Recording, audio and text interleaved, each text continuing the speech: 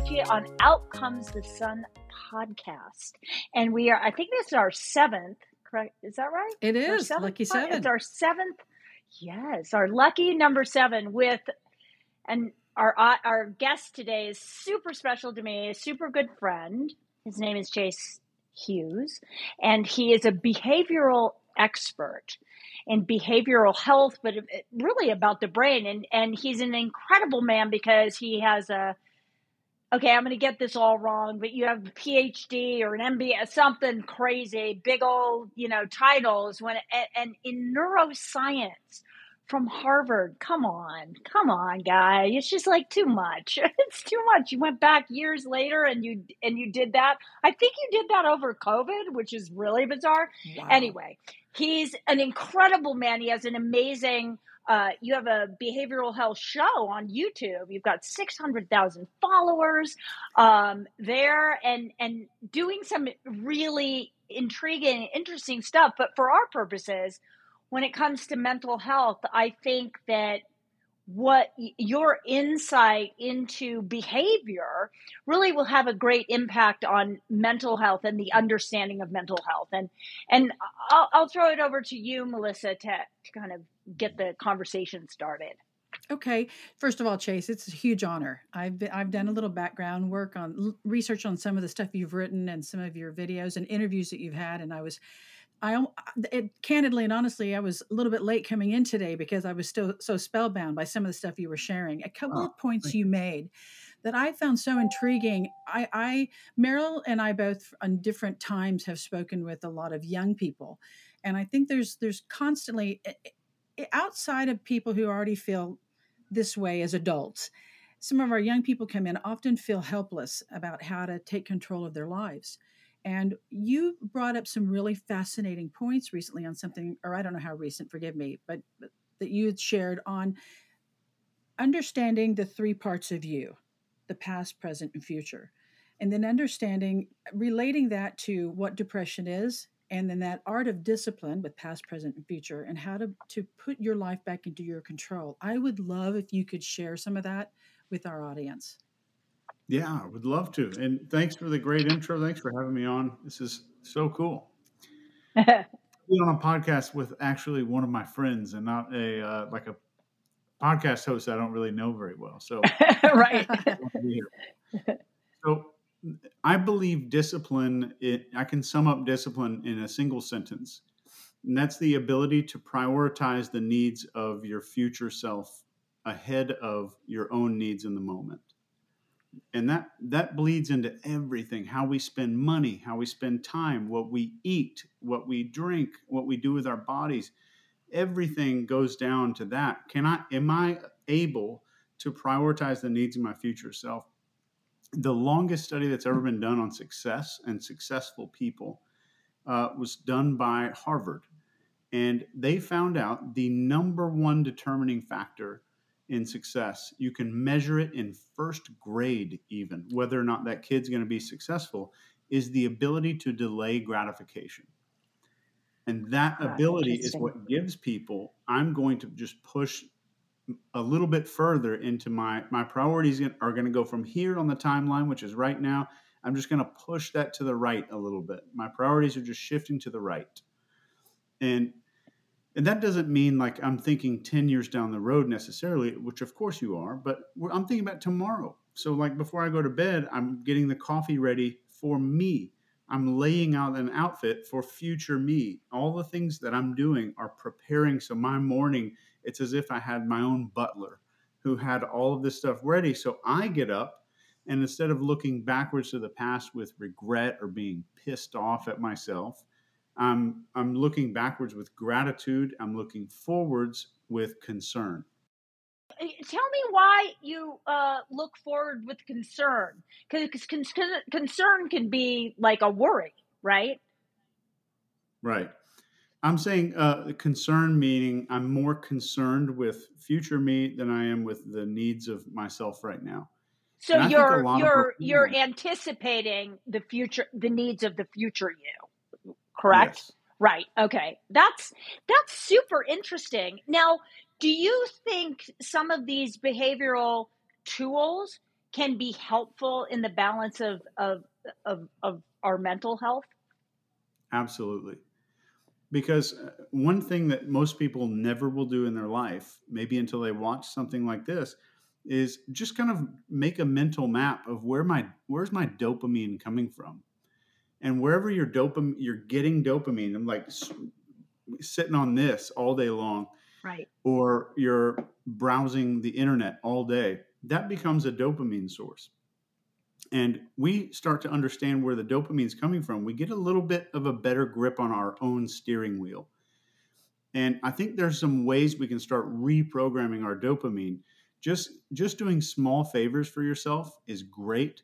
Doing long-term surprises for yourself. We're about to start winter right now, so maybe I'll take one of my summer swimsuits and I'll stick $100 bill in the pocket of it that I won't remember it, and then I'll find it in the summer, and it'll be a gift from me.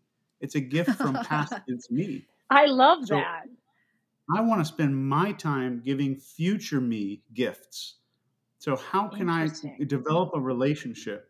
And if we really want to get into this on the deep level, we want to train the animal part of our brain, the lower part of our brain that makes the emotions. It doesn't process a whole lot of logical thought. We want to get that part involved.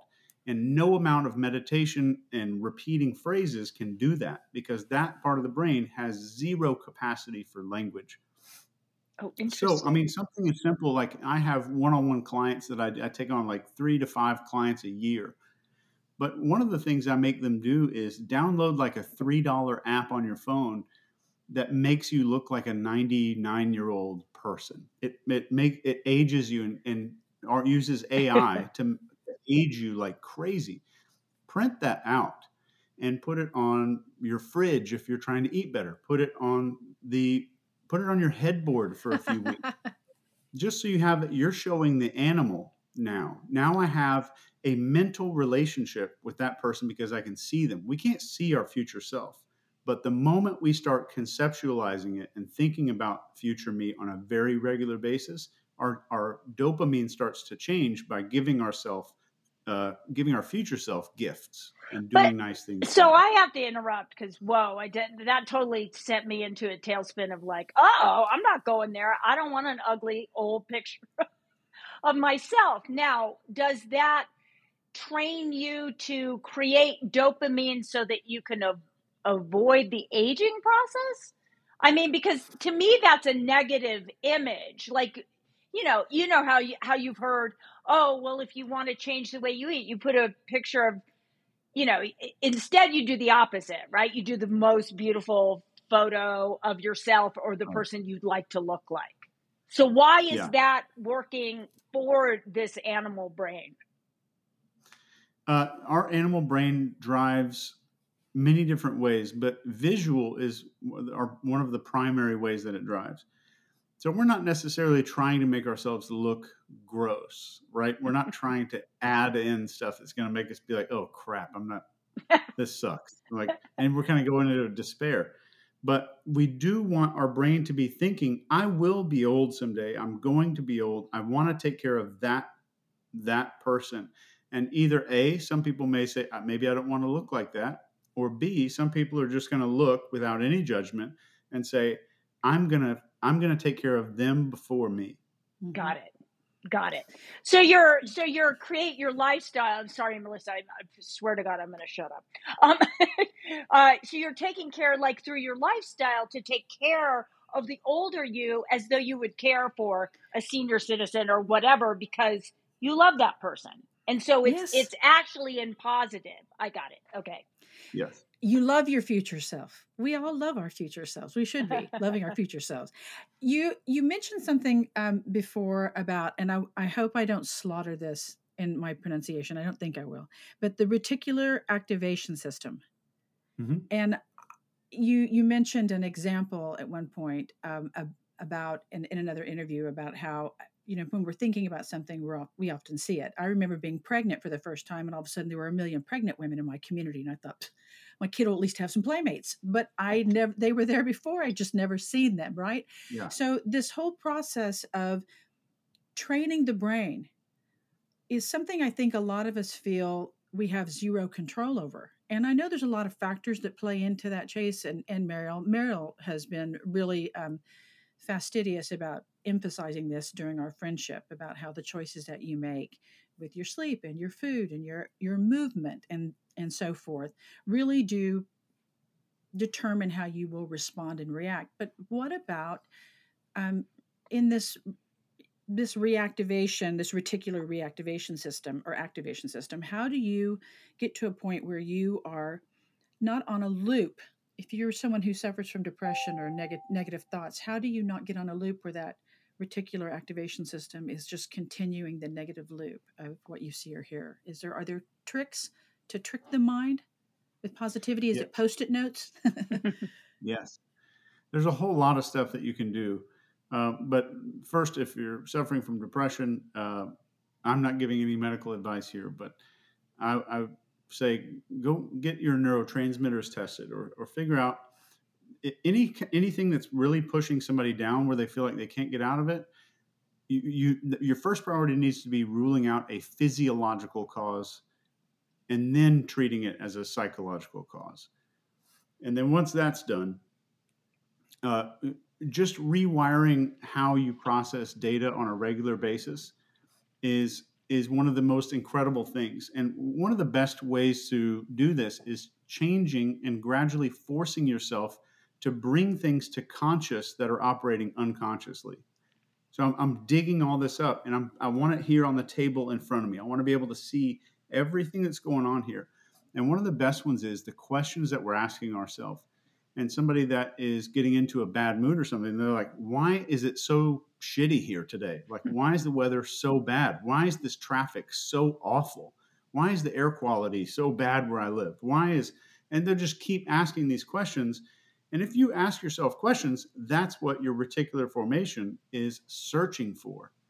So we will search for what we ask about, but many times those questions are unconscious. We're not sitting there in the car verbally saying all of this stuff, right? So it's an unconscious question process. So changing the questions is a big deal. And just going through a day, carry around like a little pen and a notebook and just writing down, like, I've been asking myself this question all day. Why is this guy that I work with such a dick? Be like, now I'm just searching for reasons to answer. Right. Right. Well, I call that's very interesting that you say that. In my book, Healthy Living from the Inside Out, I talk about the brain noise, that kind of like static.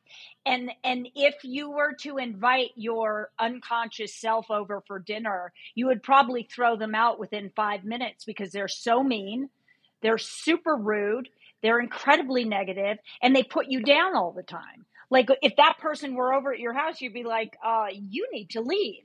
But that's usually, this unconscious voice in the back of your head is you speaking to you. And even though you're saying it in context of other things and other people, but oftentimes that's the voice that we have inside our heads that we're unconscious about, that is constantly sending negative. So it's bringing light to that part of you so that you can say, oh, wait, I don't need to say those negative things. Or I don't, like you were saying, I don't need to keep figuring out why I think the guy that I work with is a dick, like looking for all those reasons. It's like it makes you very clear on what you're spending your energy and time on in your thought process, right? And Yeah. how do you kind of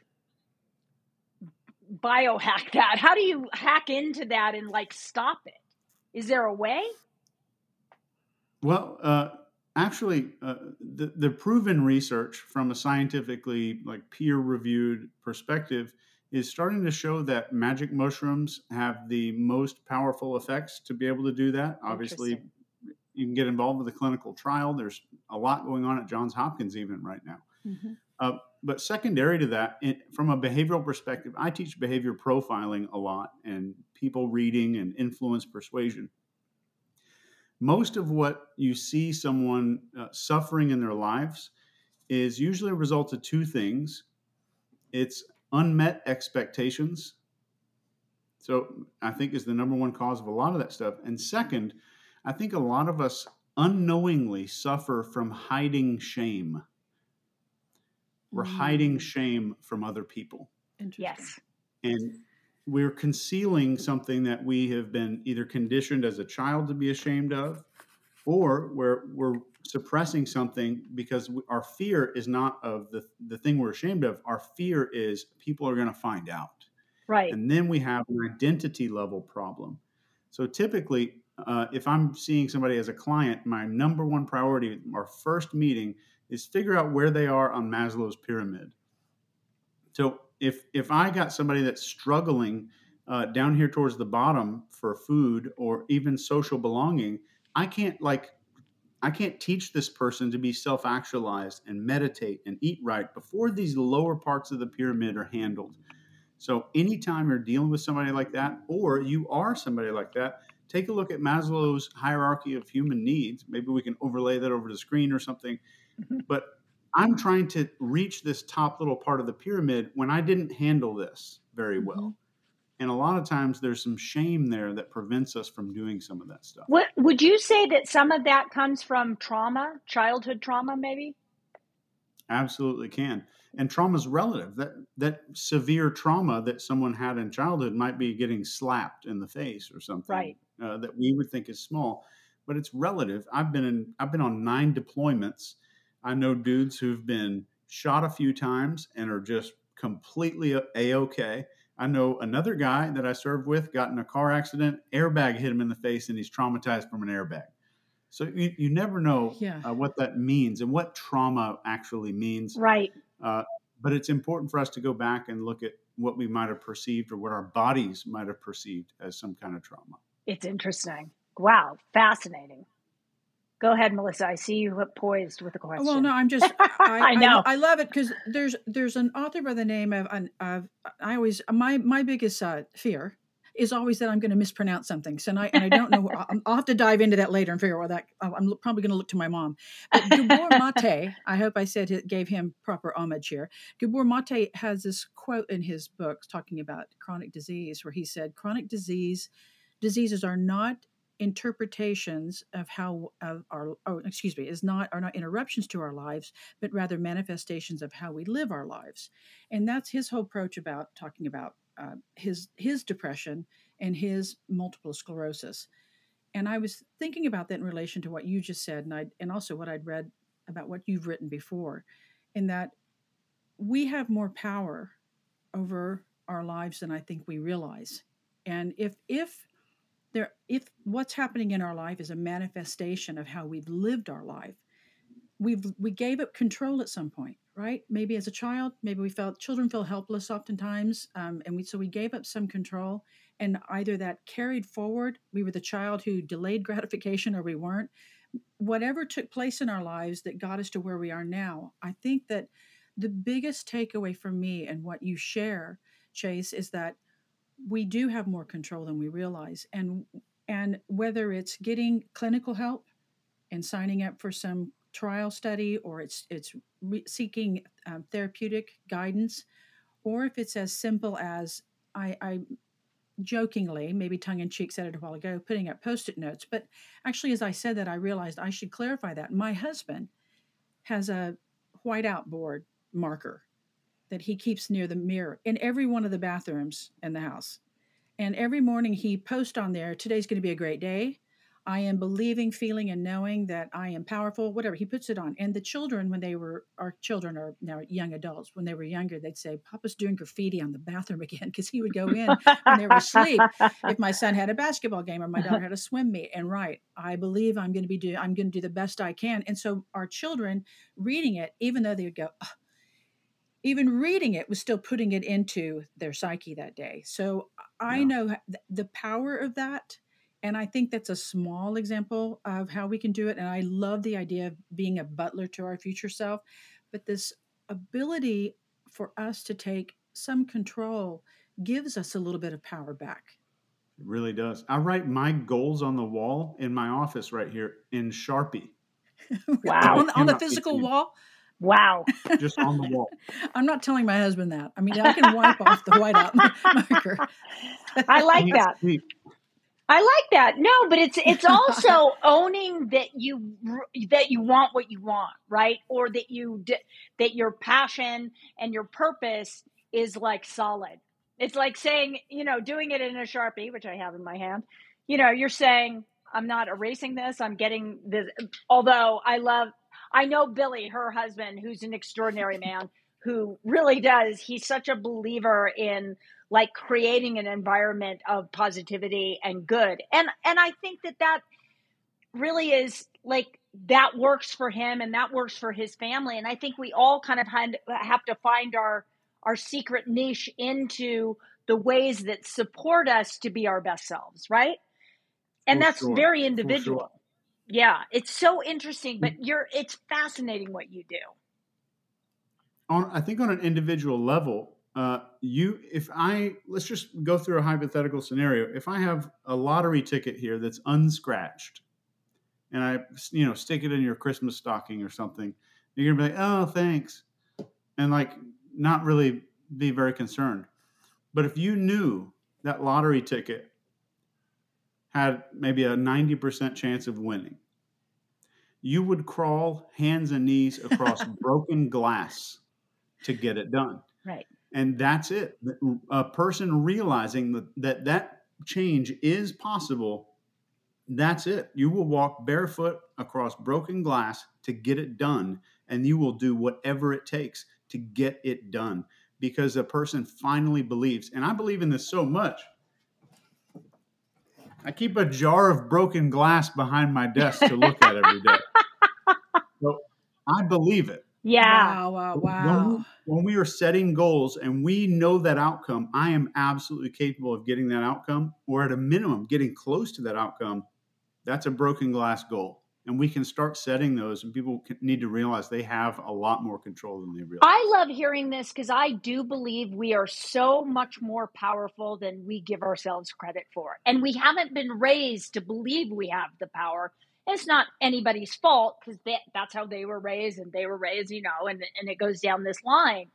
But to really break the patterns of our family history or wherever they came from, and whether they went through a depression or whatever, and to realize we have tremendous power. And especially here, the brain is so extraordinary, and we use such a little piece of it. We don't even use the energy. The percent of what we use in our brain is so small compared to the vastness and power of it. And I think that that's what's going to be extraordinary about our future, all of us here's future and our children's future, is that these things are going to unravel, and the powers that we have, the powers of good. I always want to put that in there because, I want to be good. I want good grandkids, but I think that extraordinary things are going to happen. And it really is about belief. It's really about owning yourself and stepping into who you are and who you can be, and knowing what your passion and purpose is kind of, it's extraordinary, but it's doable. People are just not given permission, I think. And I think what's extraordinary about what you do is you're very, so Chase and we have a project together. Chase, Bobby, and I have a project together, and we're creating this thing about health and wellness and lifestyle. But what's great about how Chase kind of, how you present it to your people, your team of people and your followers, is that you offer it up as something they're discovering. It's within their power to find it out for themselves.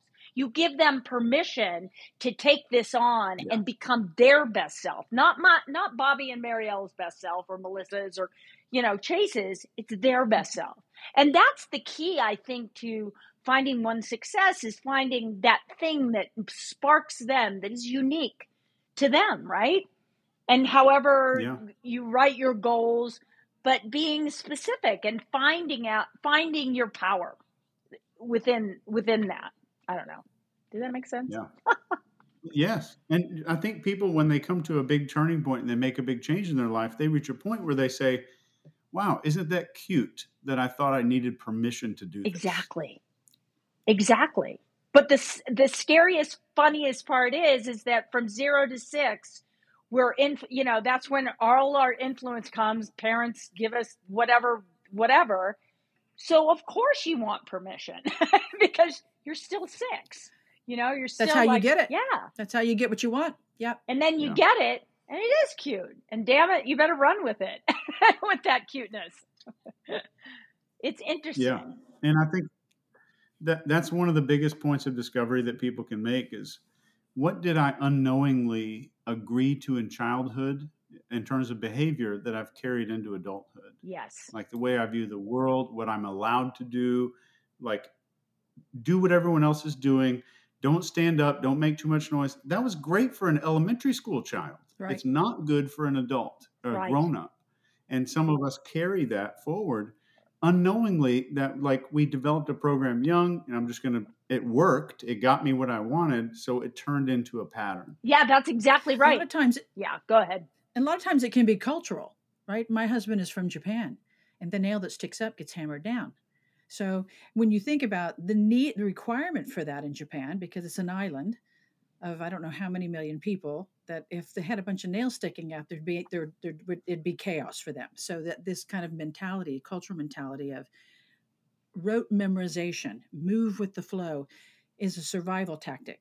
But knowing that you can break free from that, it was one of the reasons that my husband was saying, he really wanted our children to make up their own minds and be free, because and he loves his parents, but the part of that raising was, don't create waves, don't stick out. And so you sometimes don't know what you don't, well, not sometimes, oftentimes don't get what you want.